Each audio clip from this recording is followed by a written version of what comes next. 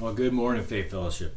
How wonderful it is to be with you. And I know while we aren't together in person, I know we can come together online here and just celebrate the coming of our Savior, Jesus Christ. And I just want to thank Jess and the team there for a great time of worship, of the words of Christmas, leading us into reflecting and thinking about the birth of our Savior. You know, for over the last 5 weeks, we've been looking at the themes of Advent. We've been looking at hope, which came into the world. We've reflected on love, a love that sent Jesus to this world.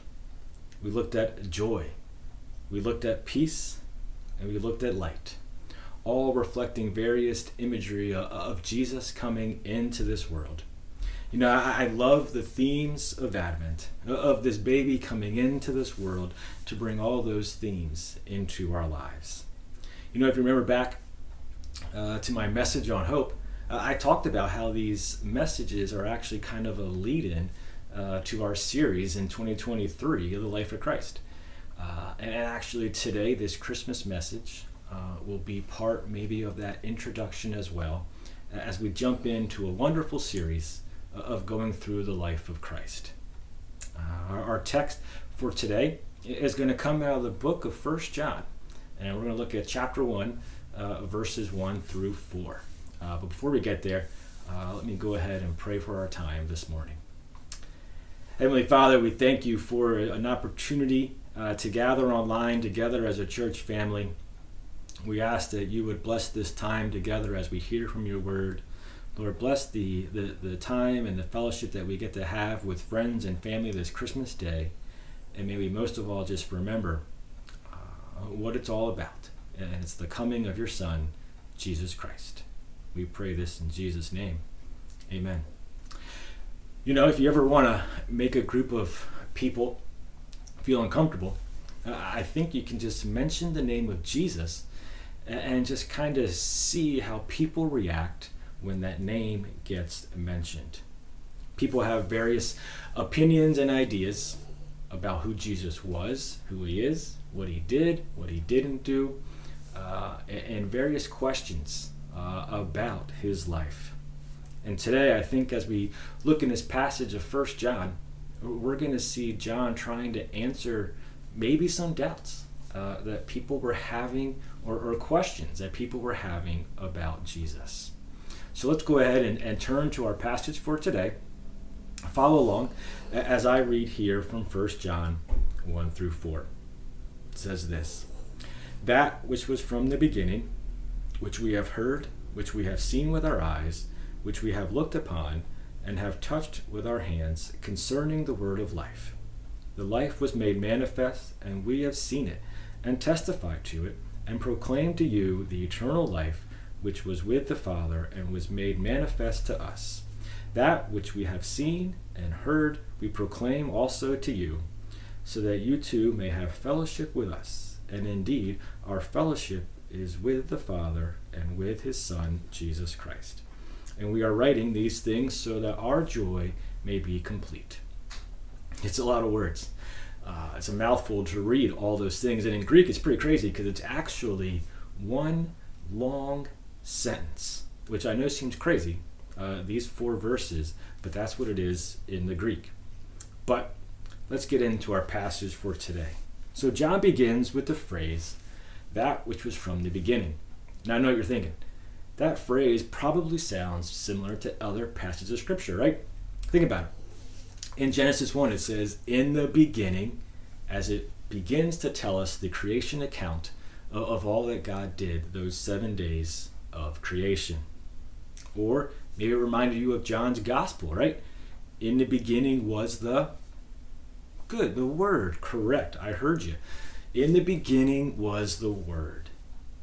All those things laying out various beginnings of Scripture. The beginning of creation. And in John's gospel, the case that Jesus really didn't have a beginning, that he's always existed. He's always been by God's side. So what we see here, though, in 1 John, I think as he's talking about the beginning, and as we'll see in this passage, what I think John is trying to get to is the beginning of Jesus' ministry. He's going to be answering in doubts that people have about Jesus. And I think what he's saying is let's go back to the beginning. Let's go back to the beginning of Jesus' ministry, when me, being John, and the other disciples were side by side with Jesus. And let's go back and see all that Jesus did. So he goes from there, and he's going to go into a very detailed account of the things that they experienced with Jesus' ministry. He says this as he continues. He says, which we have heard, which we have seen with our eyes, which we have looked upon, and have touched with our hands concerning the word of life. John, in writing about Jesus, says that he and the other apostles have heard, seen, looked upon, and touched Jesus while he was on this earth. So what did they hear? The disciples, think about it. They heard the Sermon on the Mount. They heard the parables. They heard the other just numerous teachings of Jesus. John is saying, look, you can trust me. I was with him. I sat by him for the Sermon on the Mount. I was with him as he was teaching in this setting. He says, you can trust me because I've heard these things straight from the source. But not only did they hear, but they also watched. John says they had seen with their eyes, and not just a quick glance, that they saw and looked upon Jesus. They watched him and everything that he did. Think about it. They saw him serving the needy, and then they saw the healings that he performed. They saw how he interacted with people, the religious leaders, all these different interactions that they saw Jesus having. You know, I think about one of the most amazing passages of Scripture. It is John 21:25, where John, as he's testifying about the things of Jesus, says this. He says, Jesus did many other things as well. If every one of them were written down, I suppose that even the whole world would not have room for the books that would be written. Is that crazy? I mean, in the Gospels, we have a ton of stuff that Jesus did. But here John is saying, look, I couldn't even write all of it. In fact, all the books in the world wouldn't have enough space to contain all that Jesus did while he was here. I mean, just think of all the things that they saw that we don't even know about. So, they heard, they saw, and then they touched. They touched and saw that Jesus was real. Now, the obvious example of this is Thomas, right? You think back to doubting Thomas, kind of gets that bad rap, saying, look, I won't believe that he has risen from the dead unless I can see the scars, touch his hands, and then I will believe. And we see in Scripture that that is revealed to him. But remember, also, John had a little smaller scale interaction with Jesus with touching him. Remember where Jesus and the disciples were in the upper room. Where is John during the Last Supper? We are told that he is reclining right next to Jesus. In fact, it seems like from what Scripture says that he is actually maybe leaning on Jesus during that event. So he says, we have been this close to Jesus. The things that we say are trustworthy. We heard, we saw, we touched Jesus. See, this is important because during this time, a lot of people are beginning to spread false teachings about Jesus. As the early church was growing, different things were happening and false teachings were arising. And at the time of this letter, one of the big things were the Gnostics. One teaching that they had was that Jesus was only a man.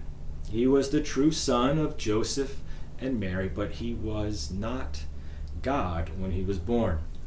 See, they believed that when Jesus was baptized, that's when Christ, the divine Spirit, came upon Jesus, the man Jesus. And that Spirit was upon Jesus his whole life, but left him when he was on the cross. This group is often called Cerinthian Gnostics. This belief can still even be seen today in many of the Christian scientists and other cults of today. Today it often takes another name of adoptionism. God the Father adopted the man Jesus as his son. Another group of Gnostics were the Docetisms. The foundation of Gnostic philosophy was that all physical matter, everything that we can see and touch, was evil, and all things spiritual were good. Therefore, it was unthinkable that God, a good spirit, would take on human flesh because it was evil. So they believed that Jesus was actually kind of like a ghost or a phantom. He was just he seemed to possess a physical body, but it was more of an illusion.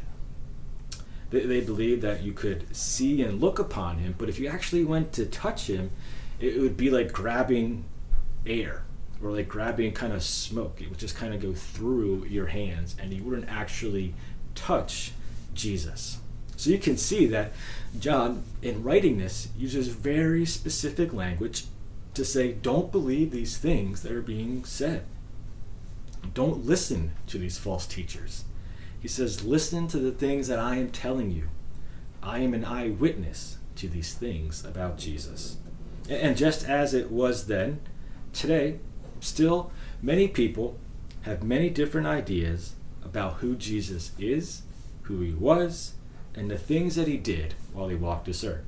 And as I was researching a lot of these things, I found a survey from 2015 that the Christian group Barna put out about Jesus.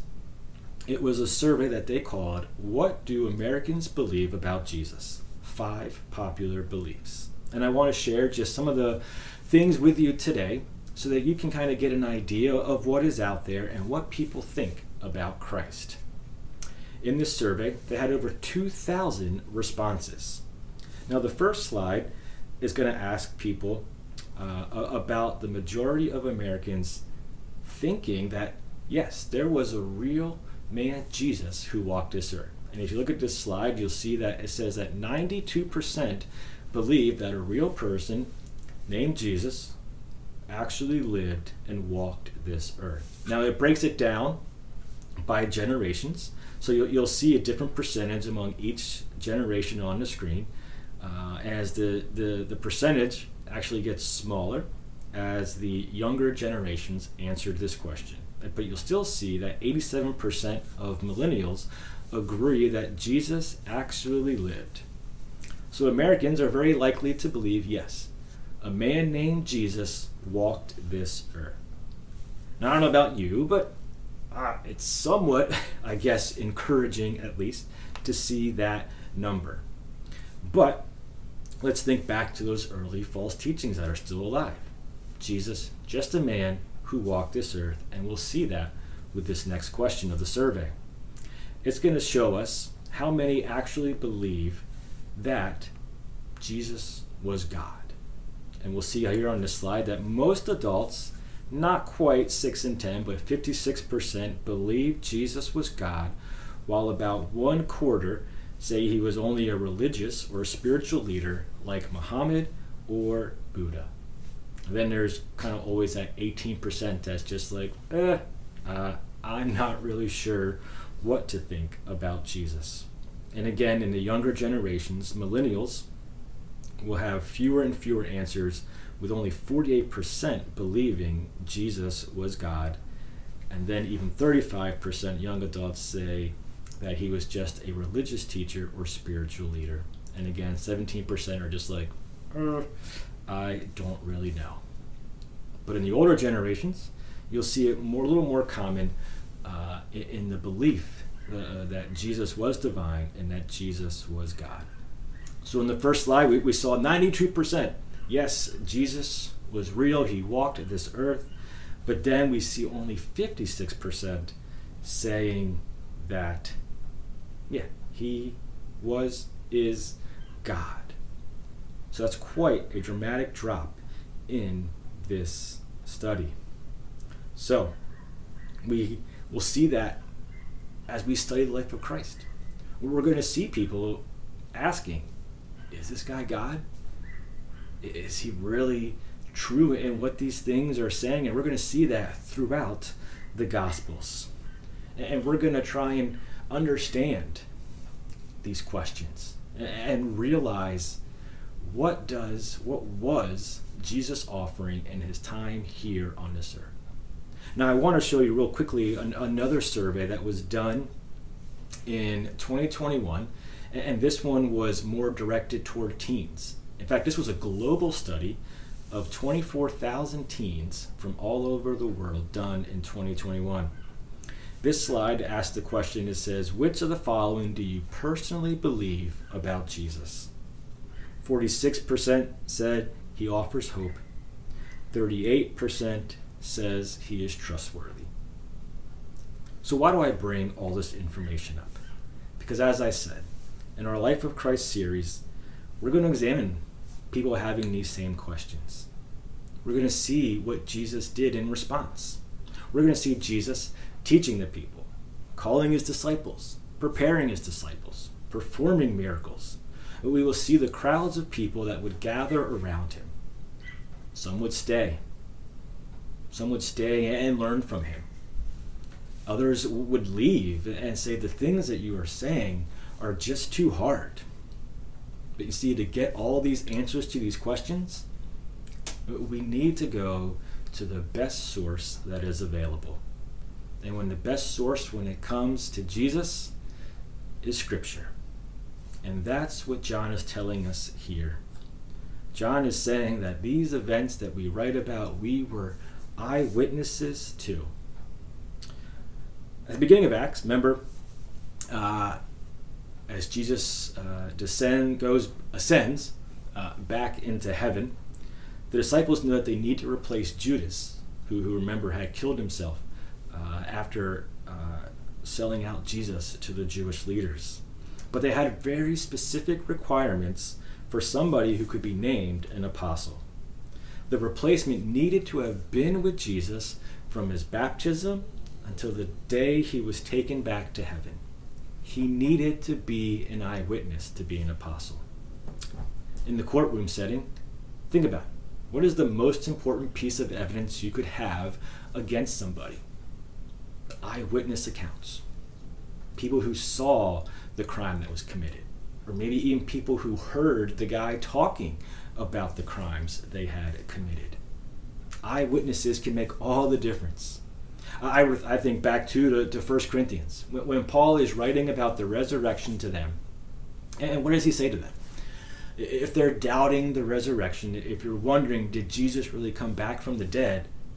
He's going to say, look, there are over 500 people who saw Jesus walking.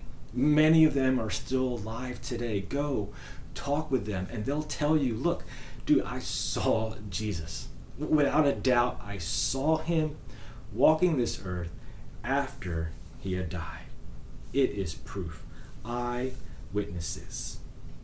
So John in this section says, trust me and the other apostles.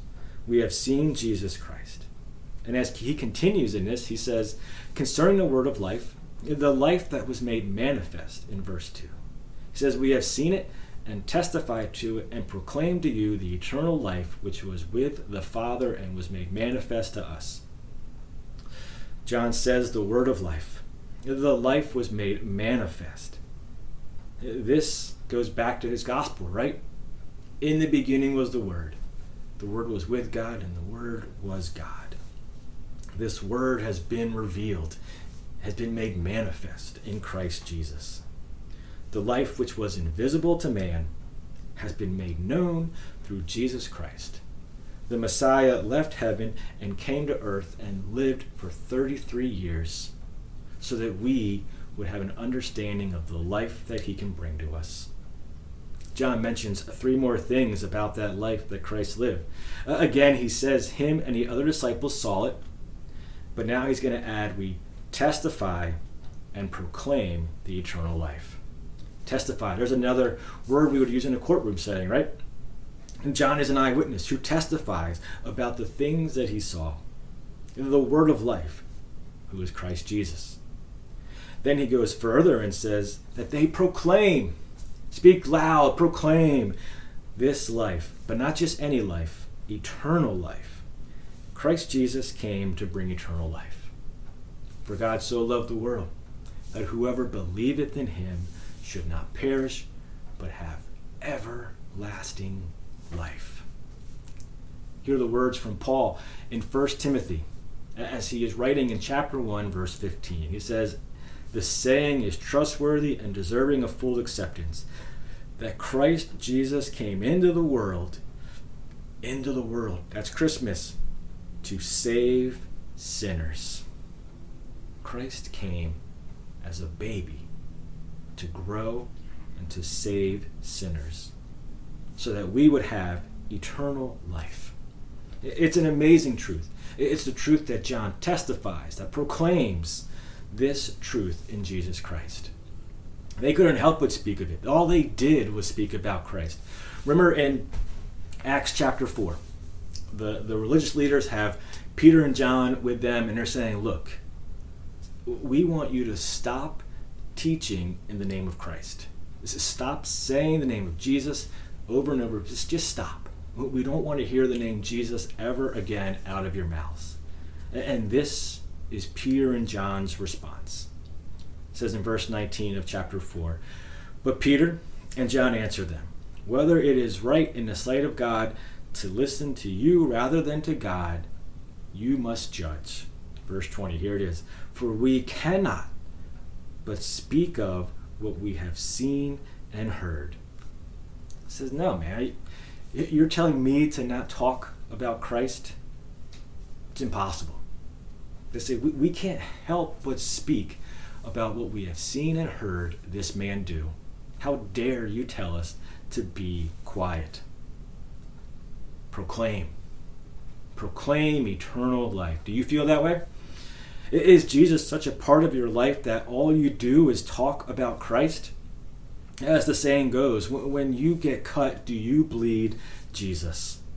The disciples couldn't help but speak and proclaim Christ.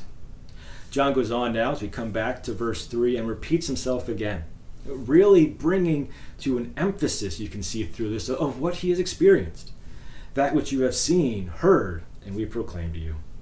John is going to now mention 2 points of application of this life that Jesus brings and that they were eyewitnesses to. This is what he says. He says, "So that you too may have fellowship with us. And indeed, our fellowship is with the Father and with his Son, Jesus Christ. And we are writing these things so that our joy may be complete." In the Old Testament, remember, God dwelt with his people, but he dwelt with them in the tabernacle and later on in the temple. And once a year, only one person could go into God's presence. That required also a sacrifice. But God, through this Christmas message, has now made his dwelling among all men with his Son, Jesus Christ.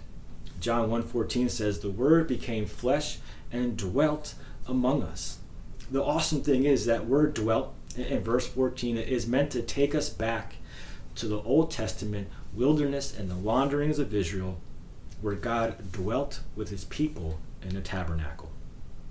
Now, in Jesus, he has tabernacled with us. God pitched his tent and lived among us for 33 years so that we could have fellowship with him and that he would bring unity to us and in fellowship with one another.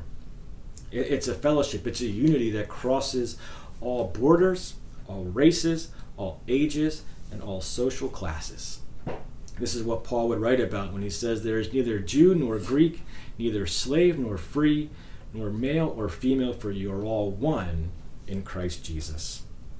So Jesus brings us a fellowship with one another. But John mentions one more thing. He mentions joy. The life of Christ brings fellowship and joy. And this hits two of the biggest needs that we have in life. Think about it. This reaches our social and emotional life. We have fellowship, which is social with one another. And then we have joy, which brings us to our emotions. All those complete in Christ. What can bring more joy than the eternal life that is offered in Christ Jesus? Lives that were lost in sin. But Jesus manifested himself. He revealed himself in human flesh and now wants us to be a part of that life. Not a life of pain and suffering. Instead, a life that brings joy. And think back to what John heard Jesus teach. He heard him teach this. In John 15, he talks about abiding in Christ, following the commands. Why? So that our joy may be full. So that our joy may be complete. Now, I don't pretend to know where everybody is in their lives, and sometimes holidays can bring loneliness, sorrow, and sadness. But let me tell you something. God sent his Son so that you wouldn't feel lonely, so that you wouldn't feel sorrowful.